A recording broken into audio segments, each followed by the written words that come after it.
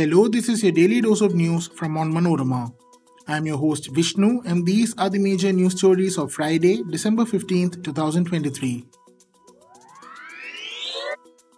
Parliament security breach. Police say accused smuggled smoke canisters inside cavity of shoe soles. Supreme Court defers hearing on Mahua Moitra's plea against expulsion till January 3rd. Israeli Defense Minister says war on Hamas will last months. Bhajan Lal Sharma takes over as Rajasthan Chief Minister on his birthday. BJP top brass attend oath ceremony. Kerala Chief Minister assures necessary action in Vandiperiyar POCSO case. Let's get into the details. The two persons who opened smoke canisters in the Lok Sabha chamber had smuggled them in cavities cut into the left sole of custom-made sports shoes, supported by thick rubber layers, according to Delhi Police's FIR. The pamphlets that the duo Manoranjan D and Sagar Sharma carried into the Lok Sabha had the picture of a fist against the backdrop of a tricolour, a slogan in Hindi and a slogan in English on the Manipur violence issue. In a major security breach on the anniversary of the 2001 Parliament terror attack, Sagar and Manoranjan jumped into the Lok Sabha chamber from the public gallery during 0 hour on Wednesday, released yellow gas from canisters and shouted slogans before being overpowered by the MPs. Around the same time, two others, Amol Shinde and Neelam Devi, sprayed coloured gas from canisters while shouting Tanashahi Nahi Chalegi outside Parliament premises. Police have filed terrorism charges under the stringent UAPA against the four people. The police registered the FIR at the Parliament Street Police Station based on a complaint filed by a police staffer. The police's special cell's counter-intelligence unit picked up two persons, including one from Rajasthan, on Thursday night. They had allegedly helped Lalit Mohan Jha, thought to be the brain behind the security breach plan, go into hiding after the incident, a source said. Jha, who had been on the run after the incident on Wednesday, walked to a police station in the New Delhi district on Thursday night and is now being interrogated by a counter-intelligence team. Meanwhile, Lok Sabha could not transact any business on Friday as the House was adjourned due to continuous protests by opposition members seeking a reply from Union Minister Amit Shah on the Parliament security breach.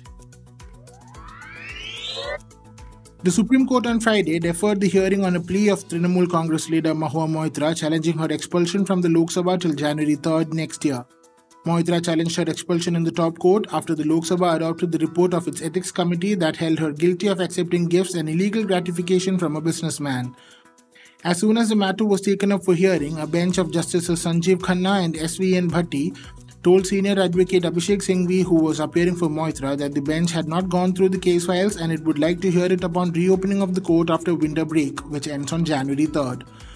On December 8th, after a heated debate in the Lok Sabha over the panel report, Parliamentary Affairs Minister Prahlad Joshi moved a motion to expel the TMC MP from the House for unethical conduct, which was adopted by a voice vote.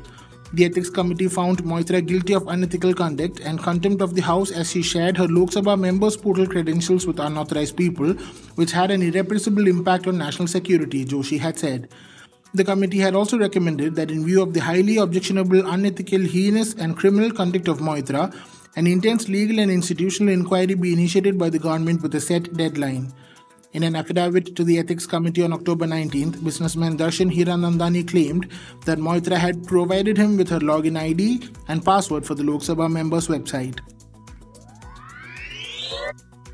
Israel's defense minister said it will take months to destroy Hamas, predicting a drawn-out war even as his country and its top ally, the United States, face increasing international isolation and alarm over the devastation from the campaign in Gaza.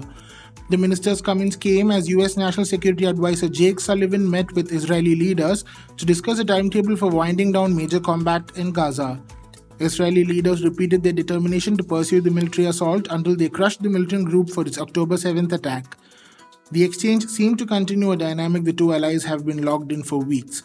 President Joe Biden's administration has shown unease over Israel's failure to reduce civilian casualties and its plans for the future of Gaza, but the White House continues to offer wholehearted support for Israel with weapons, shipments, and diplomatic backing.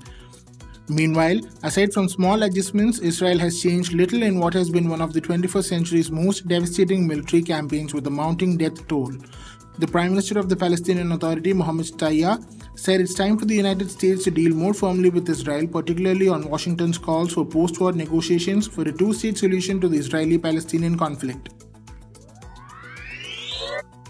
First-time MLA Bhajanlal Sharma was sworn in as the Chief Minister of Rajasthan at a ceremony attended by Prime Minister Narendra Modi and the BJP's top leadership on Friday, 12 days after the party ousted the Congress in the assembly polls.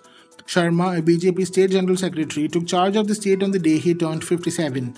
Along with him, Diya Kumari and Premchand Bhairava were sworn in as the Deputy Chief Ministers by Governor Kalraj Mishra. All three took the oath in Hindi. The outgoing Chief Minister Ashok Gehlot attended the ceremony held in front of the historic Albert Hall. A large gathering of BJP MLAs and workers from across the state witnessed it. Hours after Bhajanlal Sharma took oath as the Chief Minister, the state government on Friday temporarily appointed 3 IAS officers to the Chief Minister's office.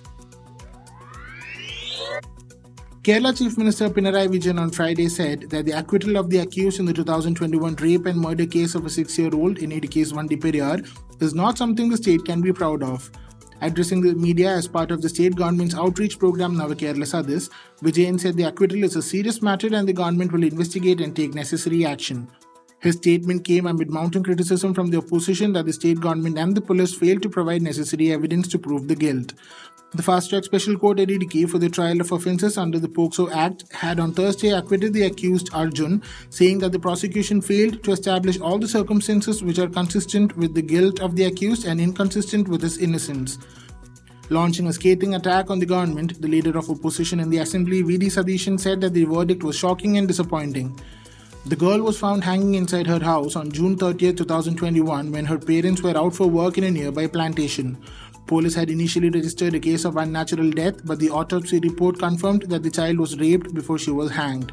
In its verdict, the special court had said that in cases of unnatural death, it was the bounden duty of the investigating officer to reach the place of occurrence without any delay, inspect the premises, collect all evidence, and notice every minute details with care and caution till the mystery was unraveled. The court said that in this case, the investigating officer adopted a lethargic attitude throughout the investigation. It also said that the unscientific way of collecting evidence without showing the shrewdness and intelligence reasonably expected from an investigating officer seriously affected the prompt and timely collection of evidence in the case. Soon after the verdict, the Kerala police said they would move an appeal in the case. The police had earlier claimed that it seemed like he had raped her many times in the past. However, on June 30th, the child felt unconscious during his rape attempt and thinking that she was dead, he hanged her, police had said. That brings us to the end of this episode. Thanks for listening to Daily News Dose, hosted and produced by me, Vishnu Muralidharan, with technical support from Idea Brew Studios. Follow Onmanorma.com for detailed updates on the latest news and be sure to come back tomorrow.